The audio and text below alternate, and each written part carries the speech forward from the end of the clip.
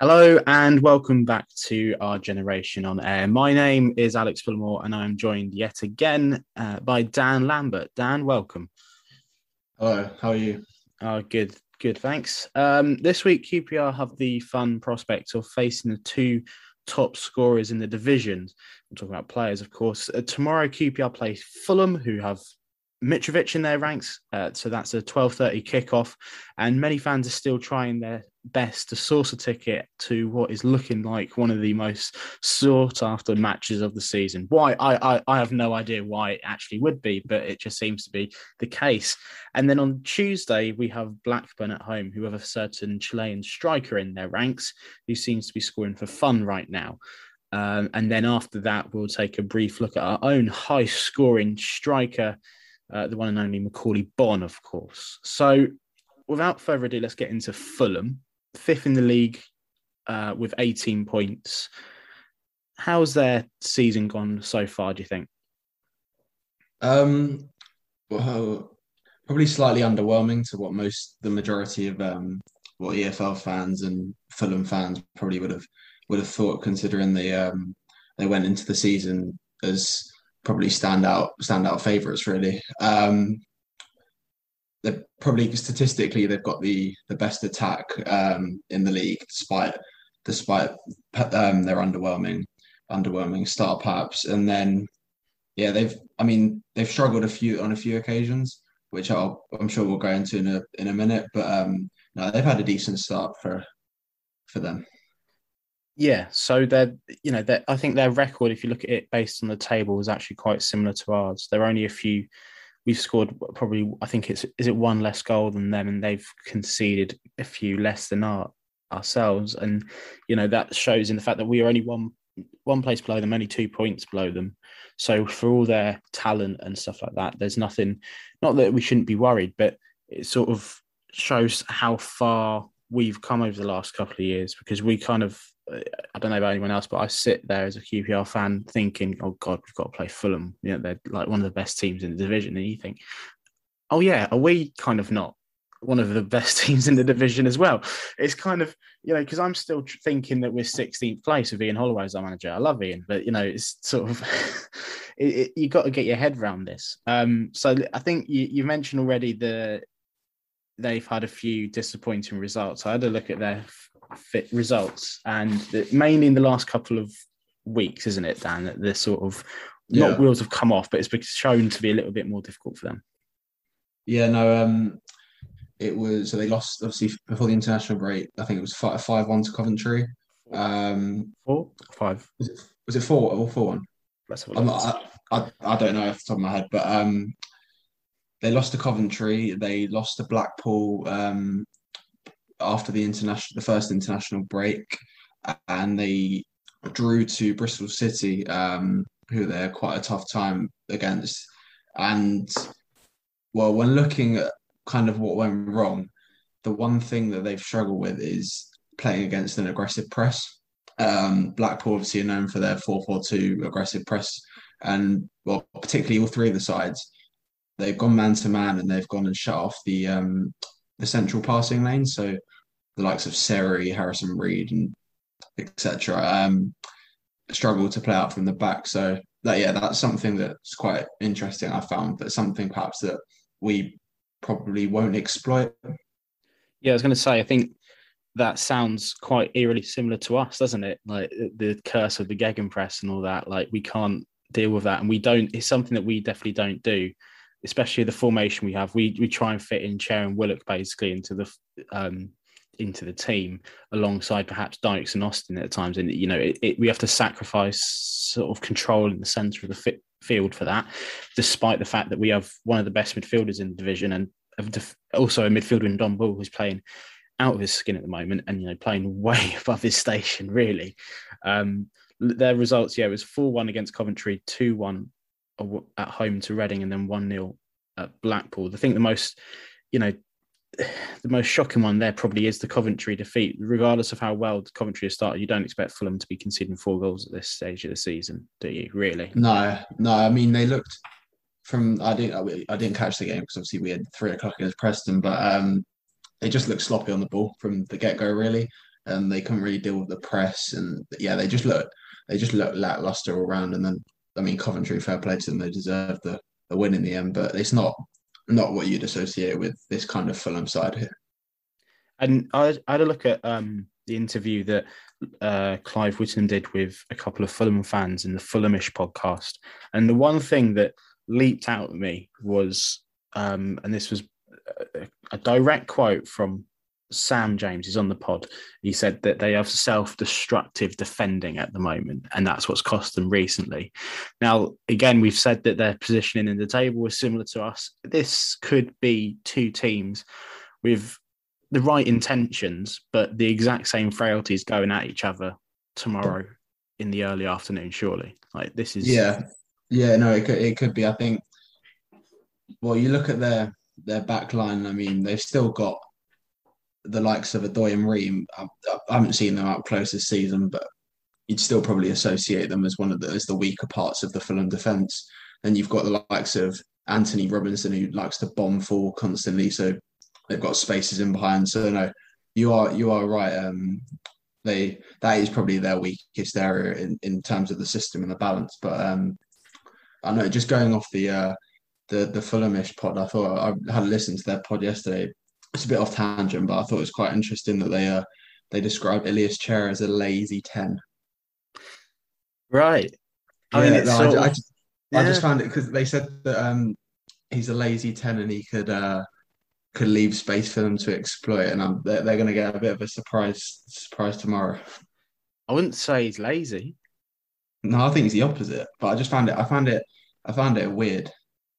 It's a sort of I don't know. They just there's a there's definitely an arrogance in amongst them, isn't there? Because they should be one of the teams that win majority of their games, and they should definitely go on to get some sort of promotion. And I think a lot of them probably were expecting them to absolutely piss the league, but it's not proven to be that point, and they can make their excuses and whatnot. And I think they said in that interview with Clive that they were, they're the big scalp in the division, that teams will want to beat them and stuff like that.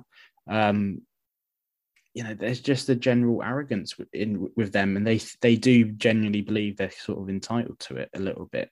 Which I don't know, can you blame them? I don't know. There's certain QPR fans that think that we should be entitled to winning the league because we were in the Premier League in the 90s. So God knows what the right opinion is. But I think what we can take away so far from this is that tomorrow is just going to be goal after goal after goal. I can't see it being a scrappy game, right? Unless we attempt to try West Brom tactics again, which I don't think we should, because I think they're probably a little bit, I don't know, they've shown that they are weaker than West Brom. But if we go at them, they're going to go at us as well. Surely it's just going to be a high scoring affair. Yeah, you think so? I mean, now we've said that it'll probably be a 0-0 or something like that. But no, I mean, I was watching the Eustace preview that came out this afternoon, and I don't know what to think about it in its context, but he said that we've got to force our style on them. Now that's great. I think that's something that we should be doing, trying to impose our style and be dominant on teams. But I think, considering our defensive frailties of late, and it's against Fulham, and they have got arguably the best attack in the league. I just think, I'm not sure whether we should go all out and enforce that. I think we've got to be some sort of discipline on about us. I think anyway. Yeah, there's got to be some sort of nuance. It can't just be, go all out attack straight from the first whistle. There's got to be some sort of balance between the way that we play against Bristol City and the way we play against West Brom. Merge that together, and hopefully you've got a winning strategy. Unfortunately, I can't really see that happening. I can't, they've already said that in the pre-match conference. Like, they're obviously going to go for it, and I feel like it's just going to be like, I don't know if you watched the fight last weekend between Wilder and Fury, but that's to what I didn't watch it, but I saw the clips at the end of the fight when Fury did eventually finish it off. They both looked absolutely knackered. But, they started obviously quite strongly. They're going at each other. That's what it's going to be with us, isn't it? Not necessarily two heavyweight clashes. Fulham QPR is it's less than important, really. But it's going to be two teams going hell for leather at each other. And then at the end of the game, both of them are going to be still trying to do that, but they're going to be absolutely knackered from already scoring 4 goals each or something like that. So it's I hope it's entertaining tomorrow, you know, haven't got a ticket for it. I'm a little bit worried that maybe we are slightly more defensively unstable than them. I don't know. That's my concern. I think going on to the high scoring affair or the going out at each other. I think this comes down to the two managers' game management. I mean, Warburton's got it right on certain occasions this season, but there's been others where he's kind of been the downfall to our like tactical failure, if you want to call it. So I think that's interesting, and he isn't always known for his substitutions and getting them right as well. So I think that needs to be a big part of tomorrow's game. Just manage the game to the best of his ability and better than Fulham risk, basically. Yeah, because like if you look at what we've done sort of recently, we've kind of made the same sort of subs, haven't we? We haven't mixed it up. And I know a lot of people don't necessarily like him, and both of us, we are pretty much the George Thomas Appreciation Society right here. But there seems to be the fact that he's now been ignored, which will make some fans happy. But you can't go about using the same players throughout the season. You've got to use your squad.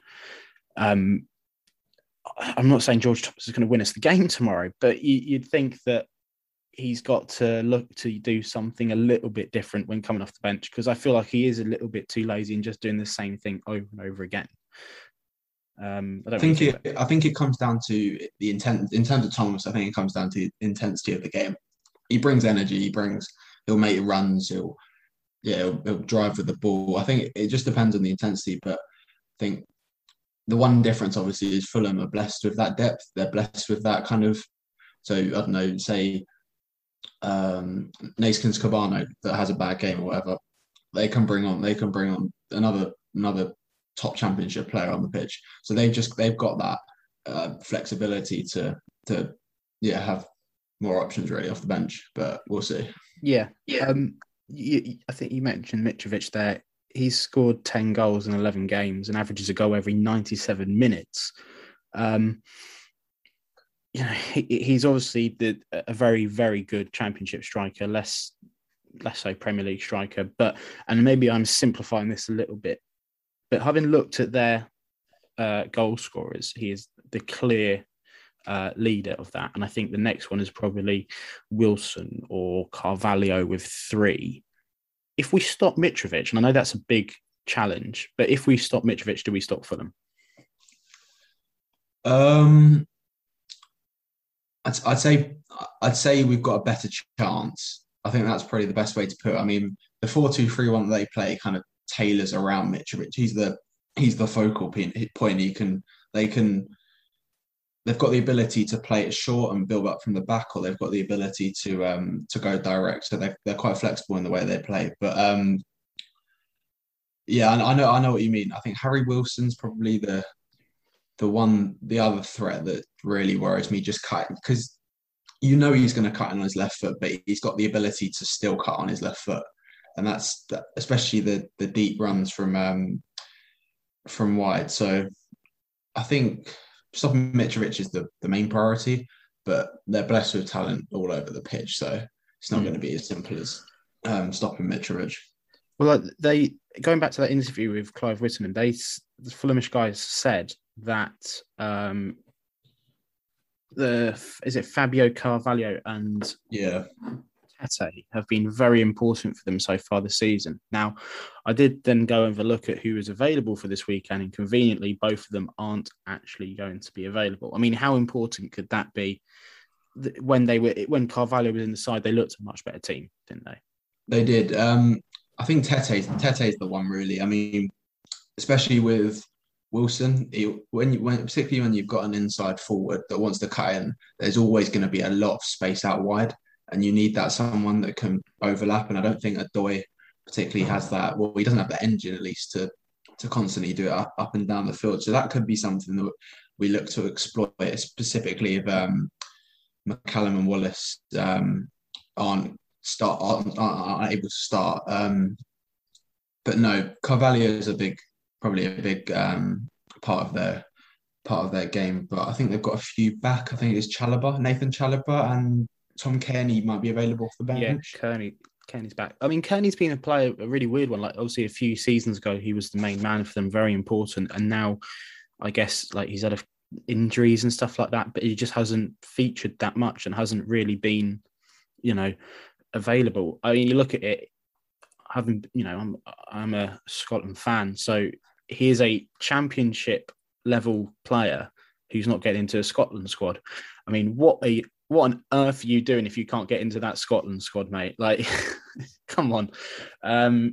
So yeah, I don't not quite sure what to think about Kenny. I certainly don't think he'll be starting or anything like that if he's just coming back from injury. But one of the other things that I found really important and interesting from the interview, and I guess we are basing our whole podcast for Fulham around this interview, but they mentioned that in 5 matches this season, Fulham have gone behind or conceded an equaliser. In none of them, they were able to recover any points. So, there's clearly some sort of mental fragility there with Fulham. Again, that's something that is perhaps not similar to us. Nice to find that some sort of difference eventually. We've gone, you look at Reading and a few other games where we've made comebacks and managed to come away with points. I certainly don't think tomorrow, if we go 1-0 down, there's going to be, there might be panic amongst the fans. I don't think the players will be panicking because they know that they can get back into it. And you get a goal against Fulham, perhaps they start to crumble. I don't know. What would you think about this? Yeah, no, it's just, it's interesting the fact that Fulham haven't recovered any points, but it's kind of a pity that we don't normally go one. Well, no, how many times have we gone 1-0 up this season? We is did it against 3-4? Preston, didn't we? Preston, Reading, we did. Yeah. No, didn't Millwall? No. So I've done it a couple of times, but yeah. It's a shame we don't do that more often. But that could be something to come into play if we do go ahead. But we're not particularly, when we do go ahead, we're not particularly the type to drop off and sit in a low block anyway. So I think, as much as that's quite interesting, I think it's different against us. We're not like a Nigel Pearson side or a Neil Warnock side that will go 1-0 up and just shut up shop.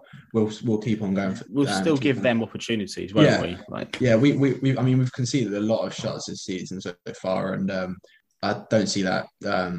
I see that continuing. So yeah, I wouldn't be too worried about that stat against us. And we've already touched on it a little bit. I had a look again at the QPR team news.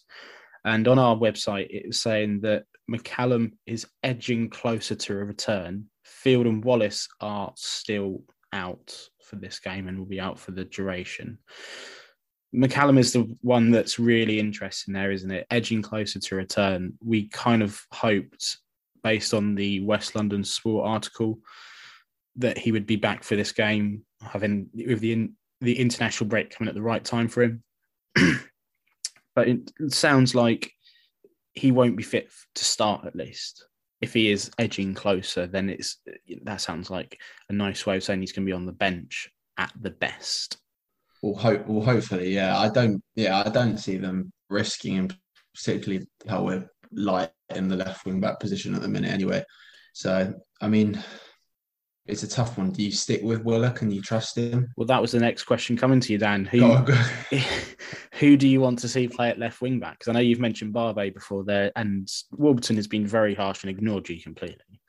Well, no. So I called Barbe for the Barnsley game, and then he didn't do it. He changed him, and then I didn't want Barbe for the West Brom game, and he played him there. So yeah, he's completely ignored me in that sense. But no, I think I've called for Oda Badger there a few times recently. I'd stick him there personally. I just don't. As much as Willock's done a good job for us, and he could exploit that space that Wilson leaves in front of the Doy, I just think it's too risky for me. against a side that will just punish you. You have to in that position. You're going to have to mark Wilson a lot, and I don't think Mm. Willock is capable of man. Well, we don't man mark anyway, really, but marking Wilson the whole game. So I'd play Odebajo there, or worst comes to worst, play Kakai there. One of the two. So I'm going to be really annoying and play devil's advocate here and play angry little QPR fan on Twitter and say, Go on. but none of our wing backs are good enough to deal with Wilson. And that's probably true. Like, there's none of them are outright. I mean, you know, Kakai, Wilson and Wallace are sort of proper defenders in a sense, aren't they? They're doing a job at wing back.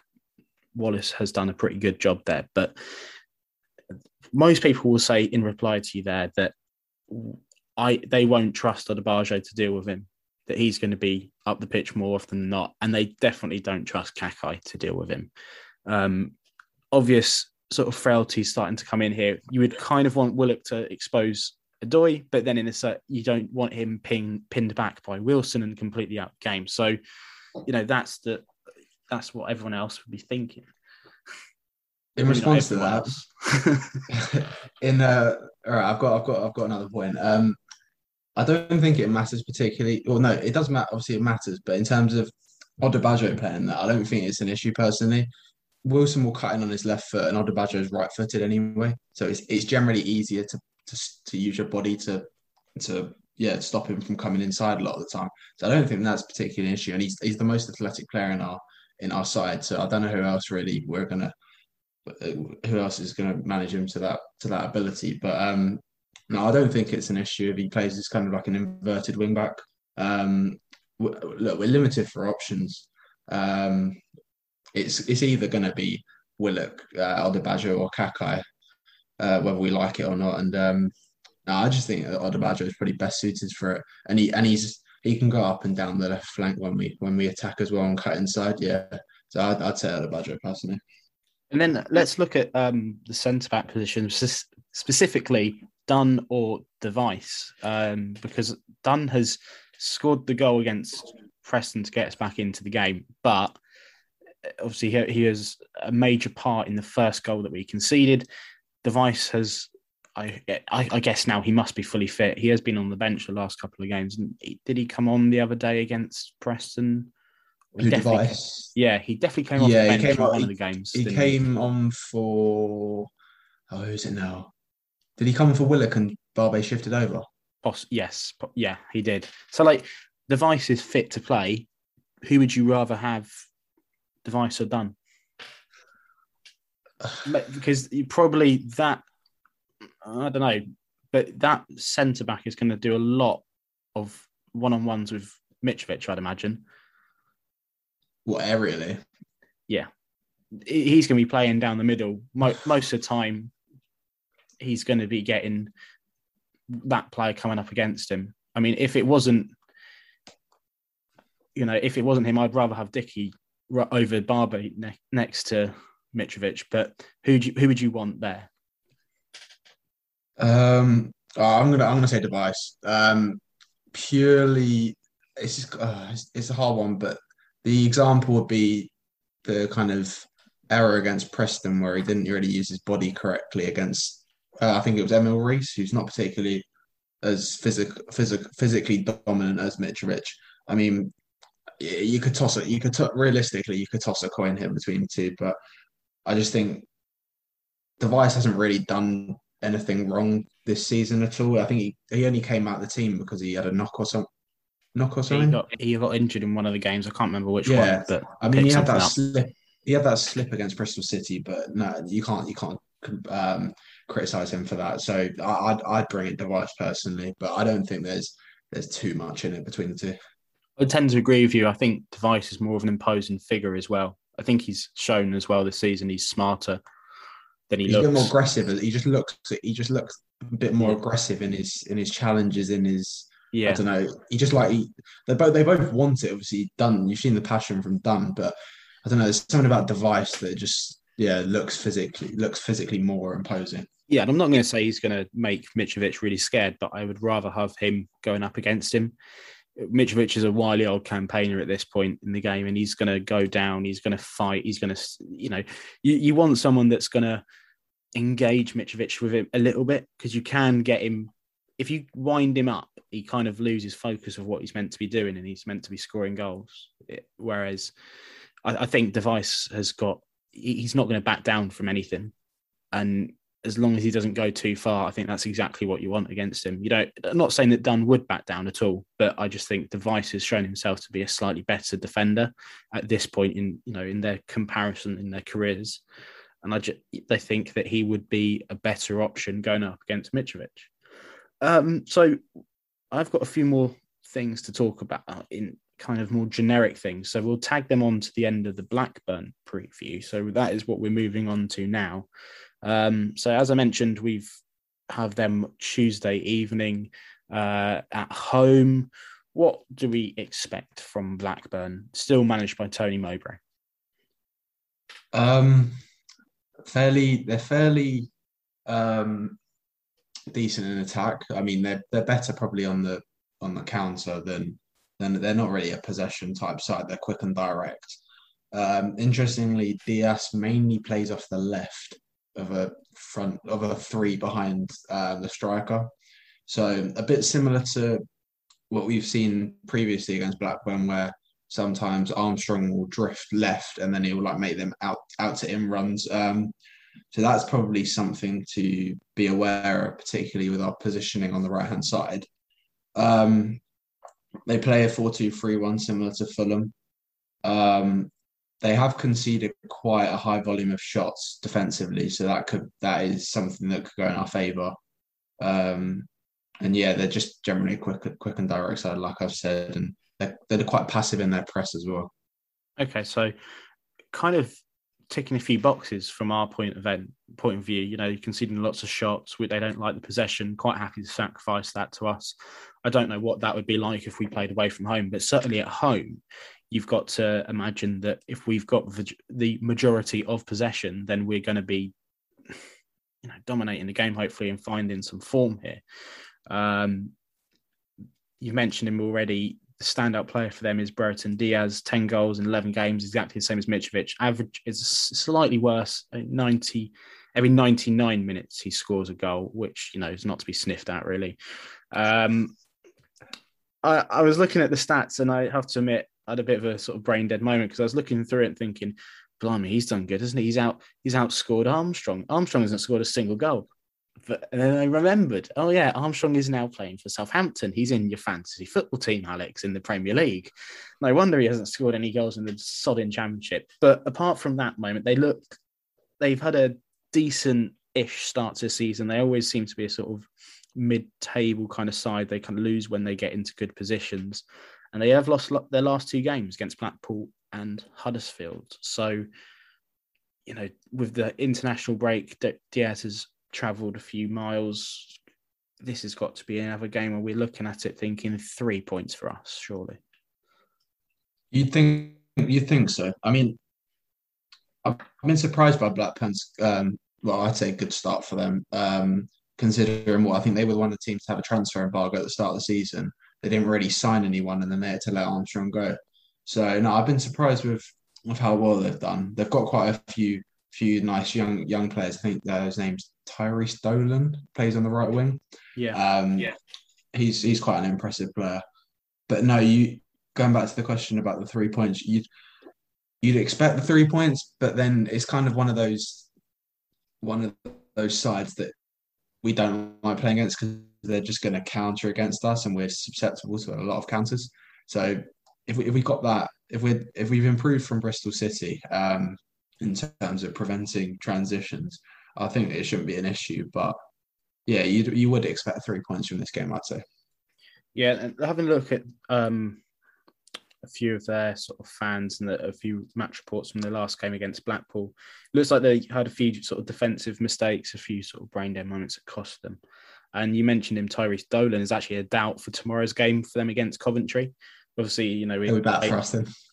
Well, that's you try and, when we do these previews, we're obviously doing them a few days out, and there's a whole 90 minutes that these teams have got to play before they come to us. But Sam Gallagher, Harry Pickering, Tyrese Dolan are doubts, and Daniel Ayala is also going to struggle to make tomorrow's game against Coventry.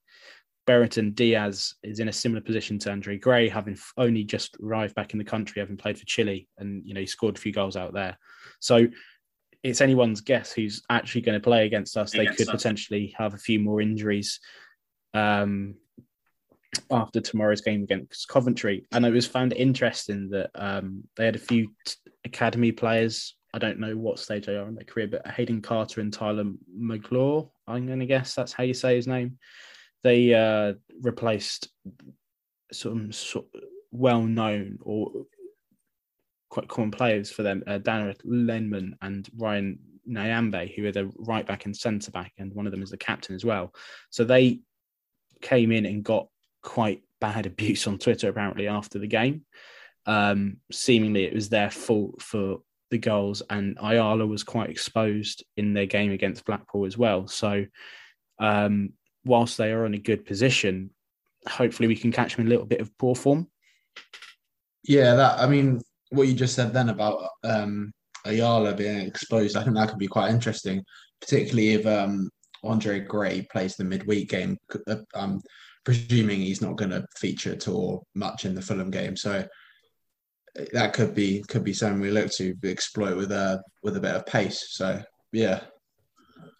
And with a bit of a sort of generic question for both games, we've conceded quite a few goals recently. How do we improve on recent performances, specifically defensively? God, there's quite a few things. By the way, we've only got 10 more minutes or so.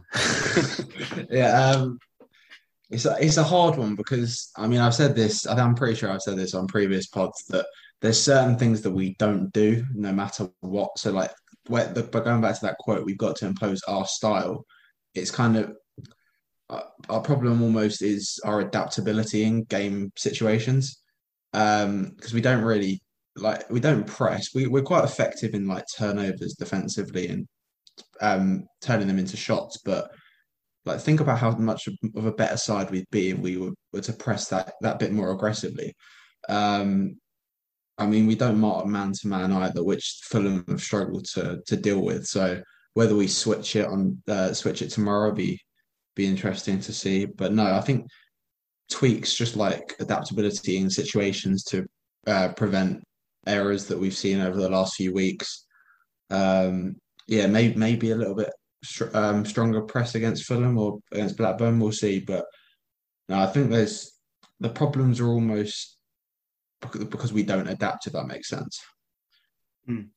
That's always been a little bit of a problem with the Warburton side, isn't it? He's very stubborn and stuck in his ways. Yeah. You can see that we've going through a little bit of a challenge with the players that we've got available, and he's perhaps rightly not walking away from this 5 at the back system because it's done so well for us. Whereas you could just say it's easier if we just went 4 at the back, just play Kako right back and Odebajo left back, and then you could have a Doma coming into the side as well, further up the pitch. So, but he is very stubborn, and it's got us points so far this season. So, we'll leave it to him in that sense. But what is going to give us the best chance of winning against Fulham and Blackburn as well?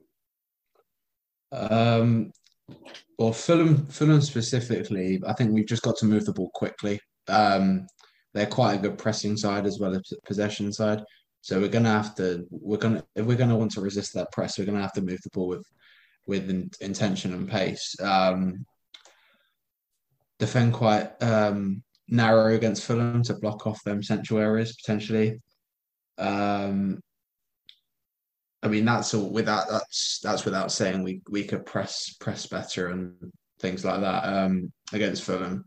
In terms of Blackburn, that's more focusing on our like behind the ball structure when we're attacking the numbers and stuff like that, because they will look to hit us on the break in them spaces to open up our defence. So they're kind of two different tests if you like, but both sides are good on the break, and then Fulham are good in possession and good on the press. So we've got kind of different situations, but yeah, that's what I do. Yeah. So let's now look at our own, as I said, top high-flying top scorer.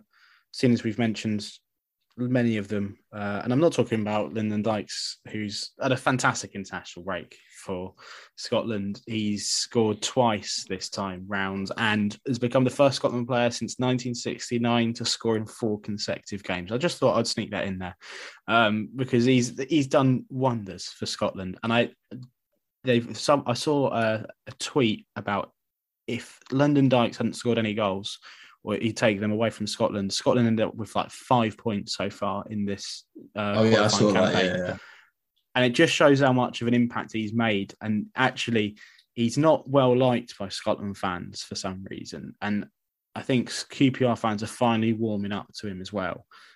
But he does score goals when he gets going. So I'm just very happy with that. And he's really done a good job for Scotland. But the striker we were meant to talk about before I went off on tangent is Macaulay Bonne, playing for Ipswich right now out on loan.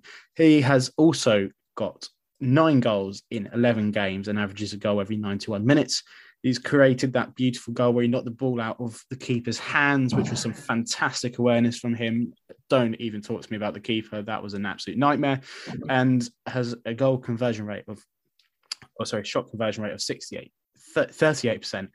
0.99 goals per 90 minutes, the joint top goal scorer in League One. How fantastic has he been so far? very good, very good to be fair. I mean, I haven't seen any of the Ipswich games per se, but no, considering the limited game time he kind of got with us, I think it was a numerous amount of substitute appearances and only a handful of starts. It's good to see him firing and looking like he's enjoying his football.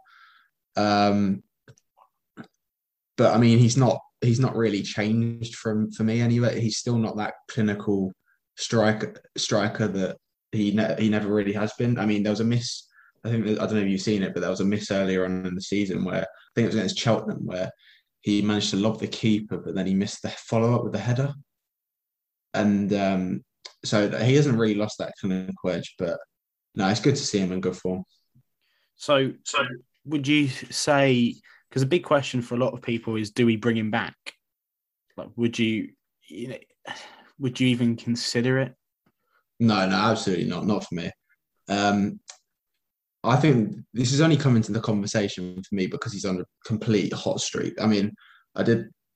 I think Charlie from Talking Rangers he put something on Twitter the other day for me in Holloway, but I just had a look on Opta and just see what his numbers were like, and he scored 9 goals from an XG of 5.4. Now, to me, that's a big over performance, and there's a few things to factor in context wise before you look at the numbers. I mean, he's averaged 3 shots per game for an Ipswich side that are supposed to be up there, if that makes sense, which isn't really, well, it's not really good enough for an Ipswich side with bundles of quality. Um, and yeah, he's scoring every shot, and that's not particularly what you'd expect with Macaulay Bonne, and they've So got it's not Ipswich. sustainable, really, is it? No, no, no. Yeah, I was just going to come on to that. It's not sustainable. Well, at least at that current rate, by some distance. Ipswich have what was the stat? Ipswich have had the second fewest shots in the league, so it's not a good sign for Macaulay Bonne at least. I mean, look, he could come top scorer. He could score a lot of goals, and that's good for him. But I don't think that current rate. I think that current rate over exaggerates why the debate around him's happening for me. Yeah, and I think also it's quite a simple point, but his hometown is Ipswich. He's back in familiar surroundings again. You don't really know how good that could be and how it could work wonders for the confidence of a young player. Just being back in his hometown, being familiar surroundings. We know that he's had some horrible family troubles over the past year or so, so it's been difficult for him, no doubt. And the fact that if he's enjoying his football at Ipswich, that's fantastic because he's still our player. He could still come back to us. I don't know, depending on what division will be in next season, he could come back to us a better striker for this loan deal. No, absolutely. No, I agree with what you're saying, especially the living in Ipswich and kind of like that's where he's from. I mean, that's something that doesn't factor into the numbers and what I've said before. But I mean, if he's enjoying his football and he's confident, he's going to be scoring in front of goal, and that's kind of the mental side of being a striker. And also, if he was to come back to us, if we had an injury or whatever, all right, it'd give us the backup and cover. But we've got the flexibility to not have to play two strikers all the time because we've got Willock, we've got Chair, we've got Thomas, we've got others. But also he'd be sitting on the um, he'd be sitting on the bench a lot of the time. So I just don't think it's worth it. Yeah, I completely agree with you there, Dan. And so thank you for joining me on this podcast. I've had a great time chatting to you about the various things that are going on in QPR this week. So this is the end of the podcast. We'll be back next week to discuss, review, look forward at other games. Thank you for listening. Follow us on Twitter, subscribe on Spotify, and comment you us.